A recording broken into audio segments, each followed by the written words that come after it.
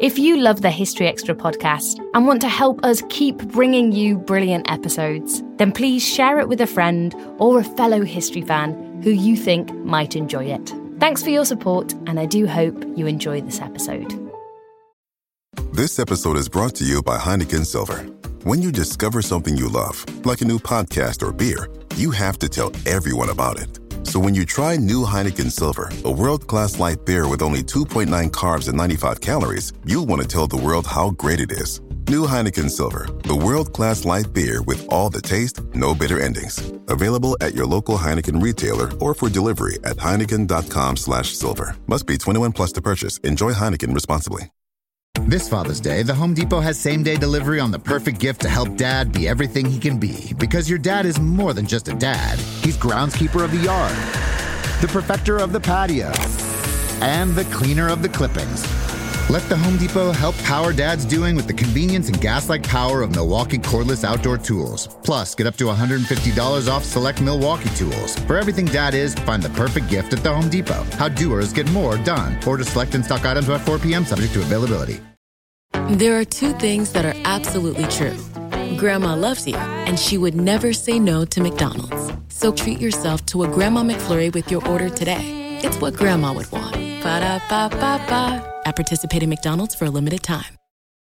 When you need mealtime inspiration, it's worth shopping Kroger, where you'll find over 30,000 mouth-watering choices that excite your inner foodie. And no matter what tasty choice you make, you'll enjoy our everyday low prices, plus extra ways to save, like digital coupons worth over $600 each week. You can also save up to $1 off per gallon at the pump with fuel points. More savings and more inspiring flavors make shopping Kroger worth it every time. Kroger, fresh for everyone. Fuel restrictions apply.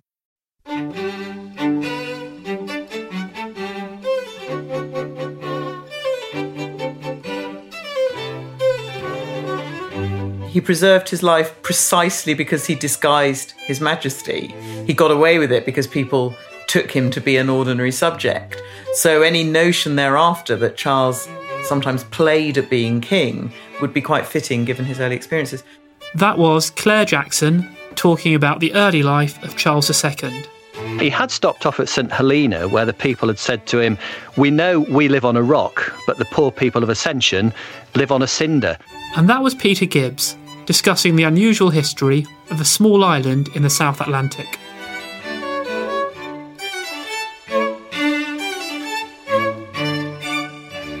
You're listening to the History Extra podcast from BBC History magazine. We're the UK's best-selling history magazine, available from all good newsagents or via subscription. Check out our latest subscription deals at historyextra.com/subscribe. The magazine is also now available on many digital devices, including the iPad, iPhone, Kindle, Kindle Fire, Google Play, Kobo and Zinio. Look out for us in your App Store or newsstand, or find out more at historyextra.com/digital. Hello and welcome to our first podcast of April 2016. I'm Rob Attar, the editor of BBC History magazine. Our first interview this week is with Claire Jackson, a historian based at the University of Cambridge, who has also presented documentaries on BBC Two. Claire is the author of a new biography of Charles II, the 17th century king who restored the monarchy following the Civil War and interregnum. A few weeks back, our reviews editor Matt Elton paid a visit to Claire in Cambridge to find out more. So the first question really is, how did you get involved in this series of books? And how did they affect how you approached the project, I suppose? Well, the idea was put to me, and it was a really appealing format. I think there's a sort of democracy about it, that all monarchs get the same word length, 25,000 words, no matter how long the reign or how significant that period. So that appealed. And secondly, it was actually that size that appealed. 25,000 words is more like an extended essay. It offered the chance perhaps for a meditation on a monarch rather than a sort of detailed cradle-to-grave narrative. When I was a student, I really enjoyed Lytton Strachey's Queen Victoria, and that had made a very powerful point to me when I was a student, that actually if you could distill the essence of a life. It didn't need to be, a great doorstop. Did it affect how you approached his life? Because obviously you can't fit everything into that word count. I think I was tempted by the idea of doing something that wasn't cradle to grave narrative. I think biography is changing, and the ones that I'd enjoyed recently had been primarily thematic or had taken moments in individuals' lives. And that seemed particularly well suited to Charles II, because I was trying to move away from the idea that somehow in these 25,000 words I was going to produce an entirely radical new interpretation of the essence of this person's personality. The small format lent itself to a thematic approach rather than assuming I could somehow penetrate this monarch's personality and produce a radically new interpretation. This was a monarch who himself cared as much about how he was perceived as himself. So that was really the motivation for doing it thematically. You write in the book about how instability shaped both the country and the personality during this reign. Obviously, a lot of that instability was during his formative years, wasn't it? Yes, and I think that was another thing I really wanted to do, that instead of assuming that Charles II only becomes interesting in 1660 once he becomes king, he rides into London at the start of his reign when he's already 30, and those first 3 decades have been profoundly important on the type of person that is going to be king from 1660 onwards. So his early years, born in 1630, his first decade is spent, his childhood, during Charles I's personal rule. So his parents have this Baroque, sophisticated court, but very sort of detached from, that's how Charles I preserved majesty, by creating distance with his people. But then Charles II's childhood is prematurely cut short when his father's authority starts to disintegrate, first in Scotland and then in Ireland and then in England.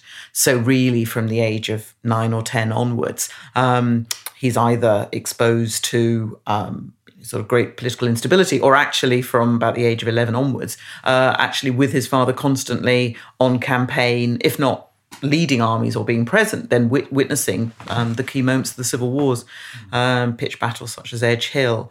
When he's 14, he's given nominal command of the West Country forces and parts company from his father in 1645, actually never sees his father again, and goes into exile, flees into exile when chased by the parliamentarians. Spends a long period in exile then until after his father's execution, returns for a period between 1650 and 1651 to Scotland. That ends in military disaster.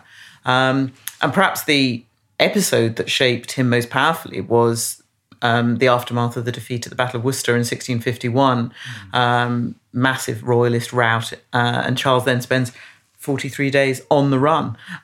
He's only 21, he's relying on his own subjects' courage. I mean, it gives him a unique insight into how ordinary subjects lived in a way that no other monarch really had. Eventually, he manages to get to Shoreham and over to France, but he has spent 43 days that both sort of simultaneously haunt him and then inspire him for the rest of his life, particularly those, and become very central to Restoration public memory.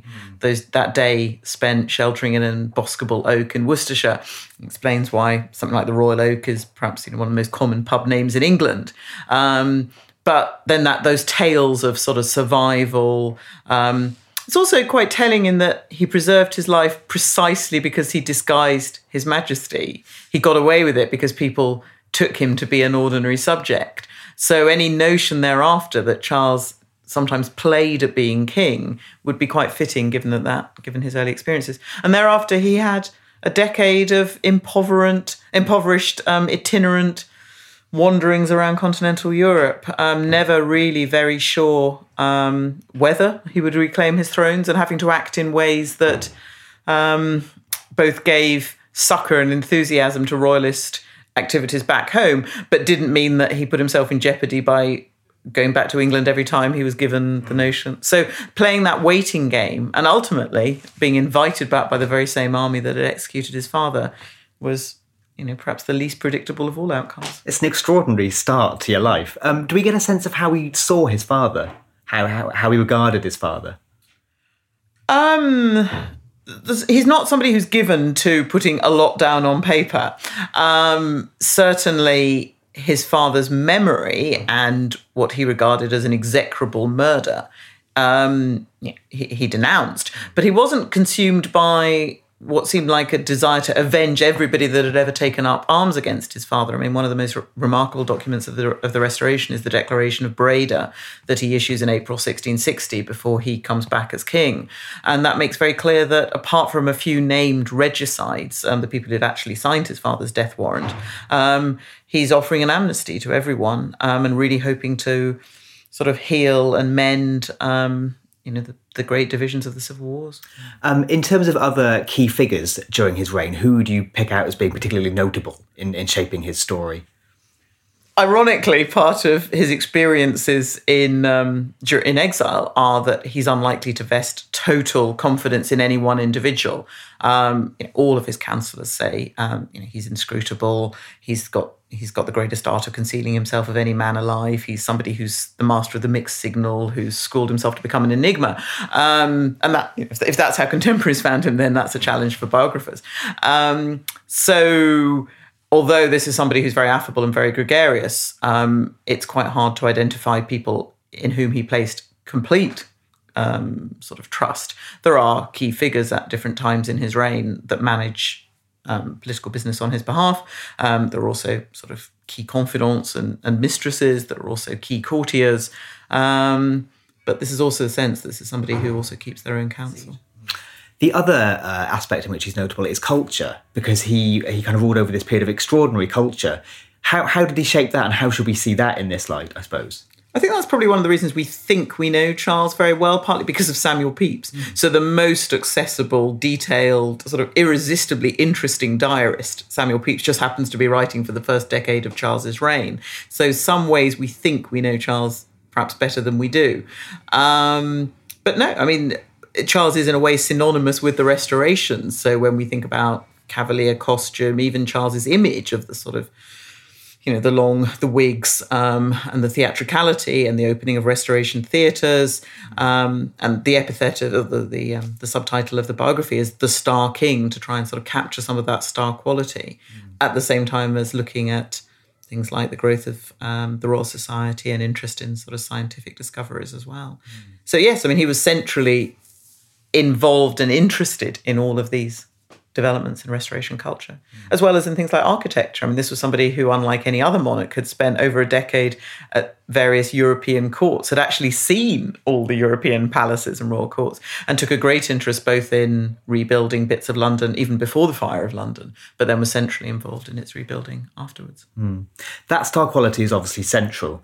How much was Charles aware of how other people saw him, and how unusual is that in a monarch, do you think?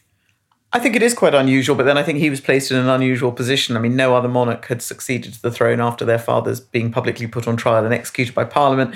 No other monarch succeeded after 11 years of unprecedented Republican innovation.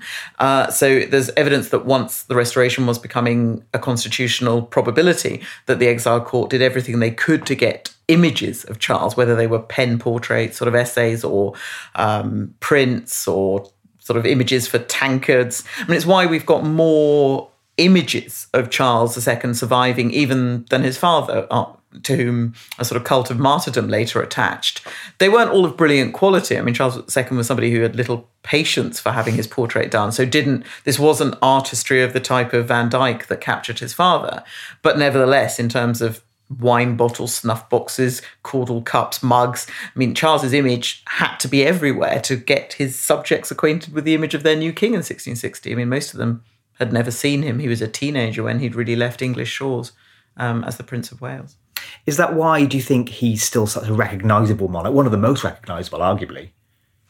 I think so. I mean, I think that PR drive was very successful. But I think Charles himself was somebody who definitely understood the PR of kingship very well.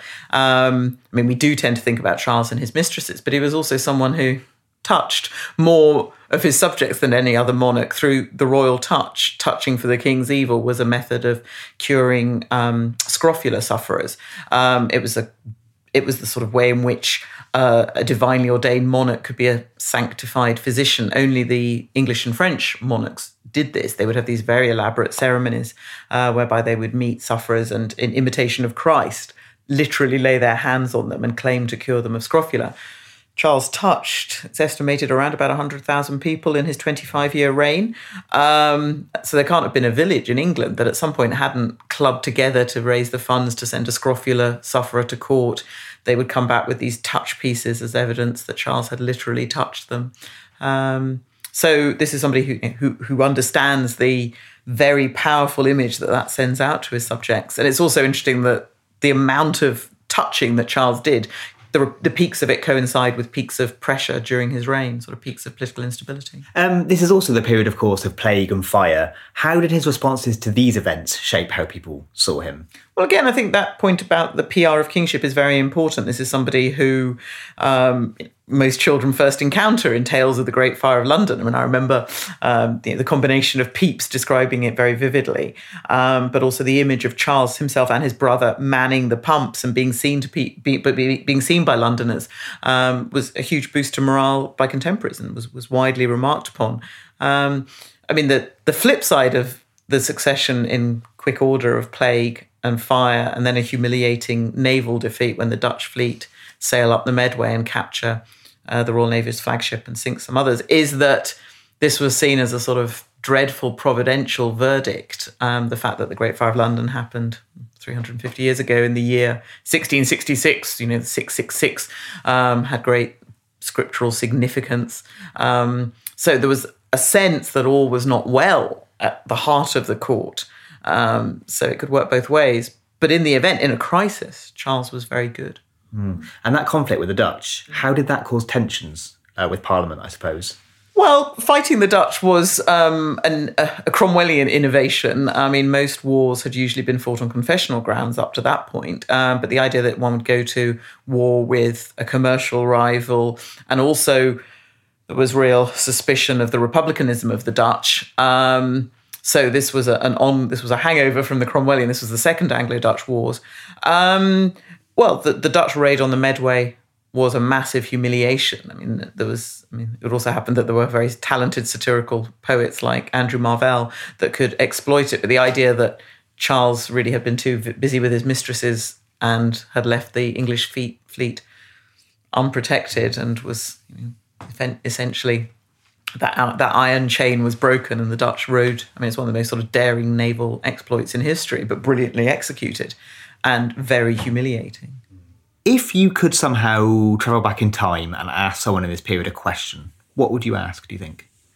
I think Charles II is unusual. I mean, I've done work on other figures, particularly lawyers in this period, and there I've got a whole series of very technical questions. I want to know, missing evidence, like what did you do in these years? I don't think one would get very much apart from an amazing performance of a one-to-one interview. I think I would be very interested in, I suppose, recapturing some of the aspects of Restoration London that are quite amazing. This is the little ice age in the 1680s, and the idea of the frost fair after the Thames froze solid for 3 months, and these temporary booths and amusements. I mean, somebody who'd been there, I'd like to know what that was like.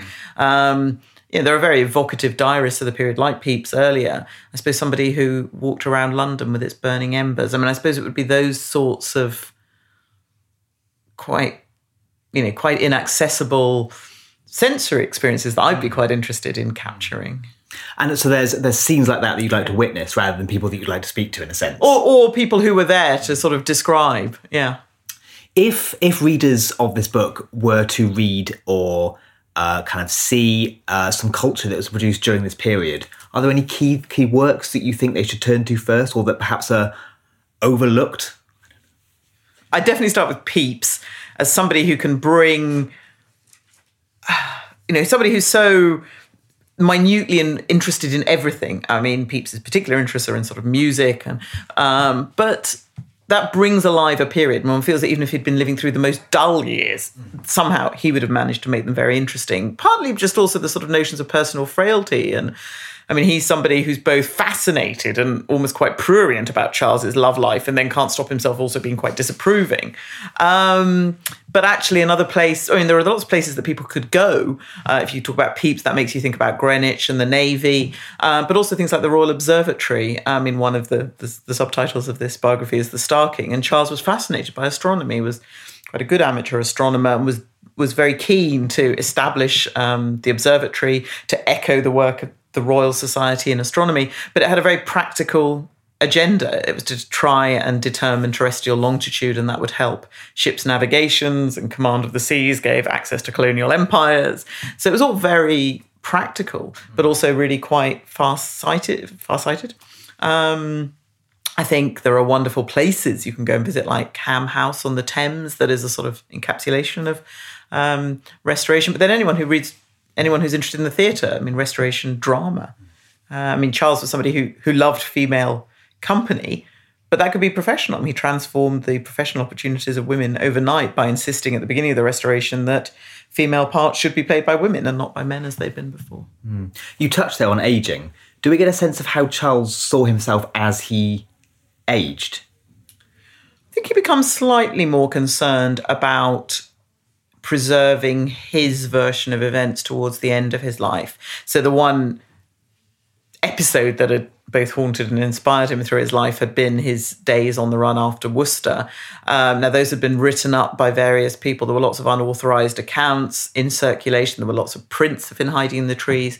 But in the early 1680s, he summons Samuel Pepys, who's now obviously much older than he'd been in the years of the diary, to Newmarket and spends several days describing in great detail his version of events. And that gives a little bit more emphasis to the Catholicism of the people who'd sheltered him, that he felt that, partly Catholics were very good at having secret priest holes and understanding subterfuge and clandestine networks. But equally, they were very courageous, and they were the ones who he felt had preserved his life on the run.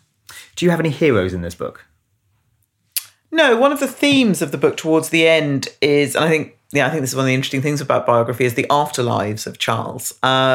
He becomes, he's a polarizing character at the time. I think one of the things about charismatic individuals is their capacity to, it's quite an enviable, but also quite a elusive quality. So he could clearly divide contemporaries, and he's totally polarized subsequent receptions. So particularly in the Jacobite era, he becomes a sort of symbol of all that was awful about the Restoration.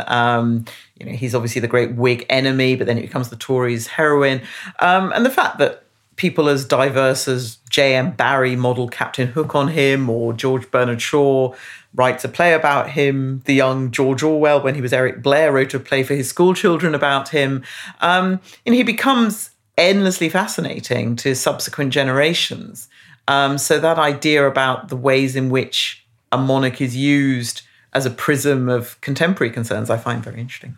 What would you say were the biggest misunderstandings or misconceptions that people would hold today about the man and his reign that you perhaps like this book to address? Yeah, I think, in no particular order, I think one of the things I would like the book to do is to reconnect the first 3 decades of Charles's life with with his reign. That really, to understand Charles, you can't begin in 1660. You do need to understand his years growing up and his years in exile, and his years also trying to reclaim his English crown from Scotland. So one of the things I'd like to do is reconnect it that way. I think I'd also like to emphasise the sheer radicalism of what had happened in those years and the unpredictability of what came after. There's a rector of Bath Abbey, Joseph Glanville, who says that people that have once rebelled successfully will be ready to do so again, just like a boiled kettle will boil all again the quicker. And that legacy of instability would have been challenging for any monarch.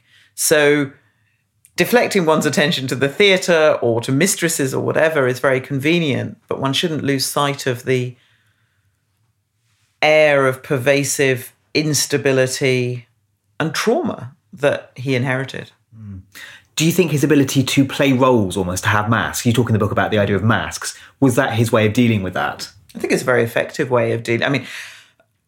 One of the attractive things about writing it is that this is not somebody who takes themselves incredibly seriously. Irony he has in abundance, and irony is not something that one encounters often in absolute monarchs. This is a personal monarch who's also quite personable, and he often talks about himself in the third person. He weighs up, well, Charles the Stuart would do this, but the king will do this. But actually, I'm going to do what Charles Stuart would do or whatever. So, he's got this brilliantly self-aware capacity for duality. And I think that sort of shrinks even the pretensions of biographers to somehow capture just one definitive self. Are there any lessons that we can apply to the modern world from this reign or this period, do you think? Not in a direct way, because I think, there are lots of interesting parallels. The excitement a few days ago over the discovery of gravitational waves gives us some sense of the excitement of things like the Royal Society. I think if you wandered around Restoration London, the growth of coffee shops everywhere, that would all seem very familiar. So I think we should, I'm always quite sceptical about any search for modernity. I don't think in those sorts of ways that there's really much left. I think also looking at periods and looking at people's fears and anxieties during the Popish plot, about the capacity for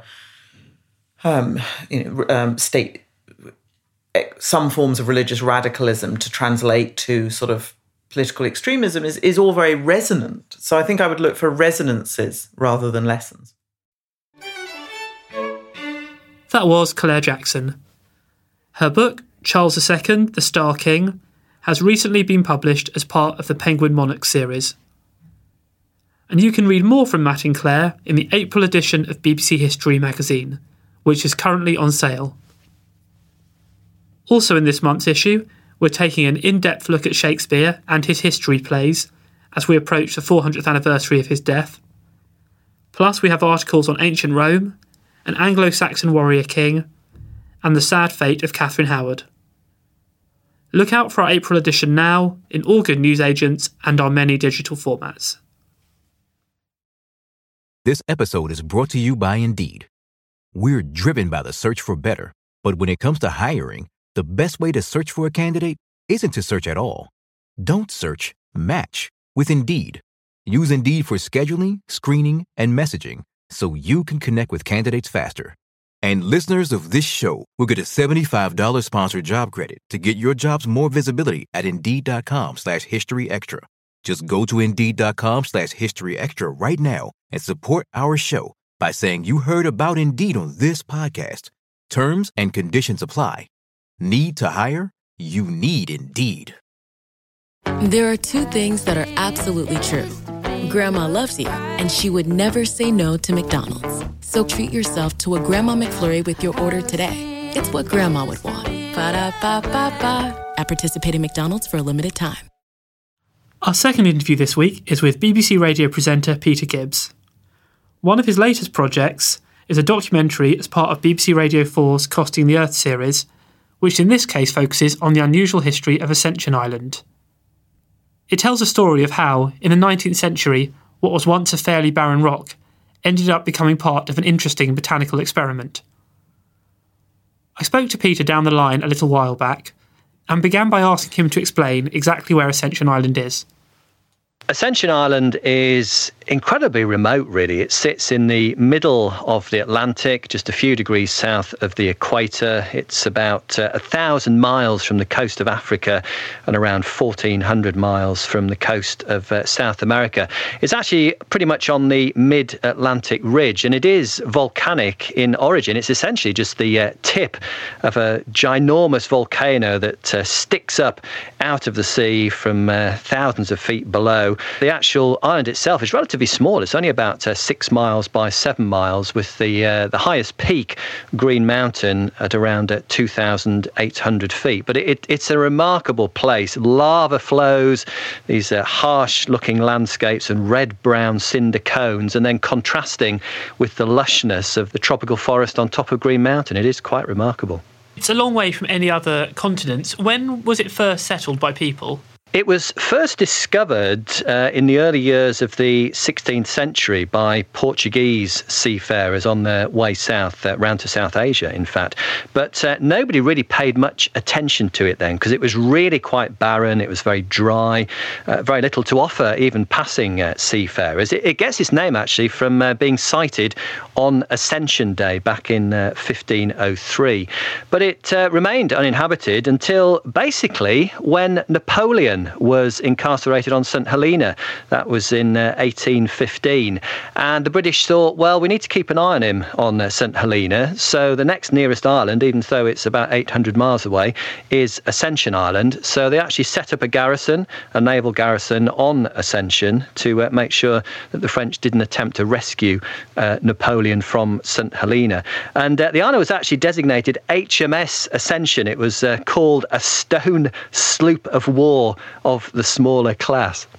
At what point does Charles Darwin enter the story? Charles Darwin visited Ascension Island during his famous trip on the Beagle. He was actually on his way back to the UK, landed on Ascension in 1836, and it has to be said he wasn't overly impressed. He had stopped off at St Helena, where the people had said to him, "We know we live on a rock, but the poor people of Ascension live on a cinder." So he didn't have much of a build-up, and certainly when he got there, he found it very barren. There wasn't that much to interest a naturalist. A few feral goats, which had been dropped off there by previous seafarers as a potential source of food. Very sparse vegetation, one or two native shrubs, some ferns, a few grasses, but nothing much more than that.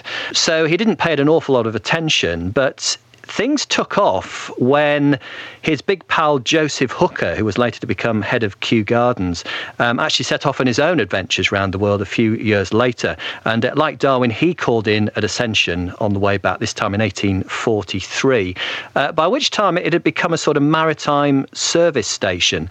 But the problem was really a lack of water. The southeasterly trade winds bring cloud, but not much rain. And with very little vegetation on the island, it was essentially just evaporating. Had Joseph Hooker, had he gone to Ascension because Darwin had previously, or was it really just a coincidence? It was a coincidence, really. It was this stopping off point that most vessels northbound back to the UK would stop off there just to do repairs, top up on water if they could, if the supplies allowed it. But while he was there, and when he returned to the UK, the Navy, having found increasingly that it was a problem. Water supply was a problem for the garrison there and for any passing ships. They wondered if Hooker could help, and it seems that Darwin actually egged him on in the background. He was also helped by his father, who was the director of Kew at the time, and he actually set in motion a plan to send shipments of plants to the island from all over the world. The idea being that they would capture moisture from the trade wind clouds that cover the top of the peak, Green Mountain, for much of the time. So they would capture the moisture from the clouds, reduce any evaporation from the rain that did fall. They started doing this in 1850, and in actually just a couple of decades or so, the peak in the centre of the island, Green Mountain, was actually clothed in vegetation. It is essentially now a cloud forest, and they had a farm growing crops. They brought in grasses, had cattle and sheep grazing, and had really quite a good operation going within the space of, say, about 20-25 years. Quite remarkable. How much of a logistic challenge was it to transport all these plants to a very remote part of the world? I think back then not too much of a problem, because ships were calling in at Ascension fairly routinely. They were collecting specimens for people back in the UK. There was a lot of trade, of course, to and fro between Asia and the UK, between the Americas and the UK, between India and the UK, Africa as well. So there was lots of opportunity for these ships to pick up plants from these locations, just stick a few on board, drop them off on Ascension, and so little by little the forest was planted up. What does this tell us about botanical knowledge in the 19th century? Because clearly this experiment was very successful. Does that point to the talent that these people had? Well, Hooker and Darwin, but Hooker in particular, was a fantastic botanist. His work still stands up even today. And, you know, it's interesting looking at his journal, what he wrote about Ascension and this idea of actually planting up the forest. He does realise the impact that his plan would have on the native plants. He actually says the consequences of planting to the native vegetation will, I fear, be fatal. So he did realise this at the time.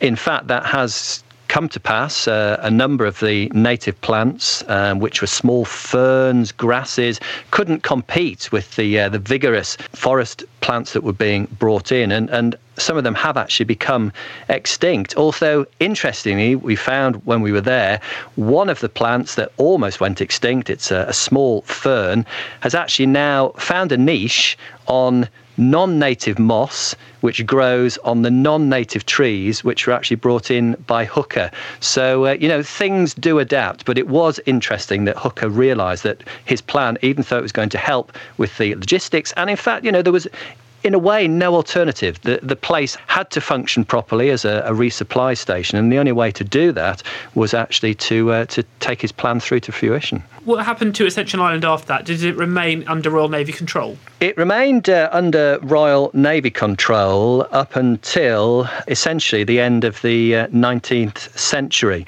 This is when the Eastern Telegraph Company arrived to actually set up a telegraph cable to link the UK with the African colonies, because at the time the Boer War was going on, so they needed better communications back to the UK. So once they came in and established the telegraph station there, they actually took over the running of the island from the Navy, and also by this time it was becoming less important as a staging post for naval operations. In the 60s, the BBC came in and actually set up a large transmitter for the BBC World Service, the African service, and so for quite some time the island was run by a conglomerate of BBC and what became Cable and Wireless, and eventually that was handed over to the UK government, and now the UK government has an administrator on the island to do all the day-to-day running of the island. It actually comes under the governor of St Helena, but essentially operates independently. So what does the forest look like nowadays? Because I understand that you've been to visit it for this programme. It is quite remarkable to go from the arid lava flows of the plains around the coast and where Georgetown, the capital, is situated, to drive for only 20 minutes up this windy road, hairpin bends as you climb Green Mountain. And within that space of time, you're enveloped in lush tropical forest, and it is quite a remarkable transformation. To the unpracticed eye, it looks fantastic. It looks like a functioning ecosystem, a great mix of plants, not many birds, it has to be said, but then we have to bear in mind that there were virtually no animals on the island before alien invaders were actually brought in by people. So everything that's there in terms of birds, other than seabirds, that is, has been brought in, along with animals as well. There's feral sheep, there are rats, there are donkeys, all these things wandering about on the island. But your perception is, wow, what an incredible place this is. Talk to conservationists, though, and they see it in a rather different light. Of course, all these non-native species as I've mentioned, they've crowded out the natives. It is all an artificial environment, and to some extent is causing problems. For example, Mexican thornbush is their latest problem. It was brought in the 60s for landscaping purposes to plant up as hedges around one of the villages, and now it's just gone rampant across the whole island, and is really changing the look and the feel of the island quite considerably, and causing quite a few problems. So I think conservationists view it with a slightly different eye, but certainly, to the casual observer, Green Mountain and its forest is just remarkable. What do you believe this episode, what lessons can it teach us about humans' ability to shape their environments? It shows that humans can have a remarkable effect on their environment. In fact, Green Mountain and the forest there has been suggested in some quarters as being perhaps a model for greening up other parts of the globe, or even perhaps terraforming other planets. It has been mentioned that it may well be a useful model if we ever think about trying to establish colonies on Mars. That was Peter Gibbs. His Radio 4 documentary in the Costing the Earth series will be broadcast on the 19th of April at 3:30 p.m. Now, one of the regular sections within the magazine is Our First World War, which follows the progress of that conflict 100 years ago through the words of those who lived and fought through it. We've also been including accompanying audio clips within the podcast, and we've now come to April 1916. So here, speaking to the Imperial War Museum, is Sergeant William Collins, reflecting on the dangers of high explosive shells. Now, you during this period you were dealing with a different sort of wound, perhaps, because this would be high explosive ground level. Did it lead to? Were the wounds different? Oh yes, very different. Very different. My goodness, they were much more severe. Much more severe. For instance, one of the worst wounds I had to deal with when we were still at the convent was one day was a private of one of the Yorkshire regiments. Whether it was the West Yorks or the Yorks, I don't remember, but a high explosive shell had dropped right in amongst them and had blown off both his legs, halfway up the thigh, and leaving the femur, that's the thigh bone, exposed in each case leg as if they were two crutches. And this fellow, he got this, to give you an idea of the guts of the British infantryman. All he did was he sat up on the stretcher, looked down at his legs, which had gone, and the bone sticking out. He said, "If only my missus could see me now. Give me a cigarette." That was the guts and the courage of those men.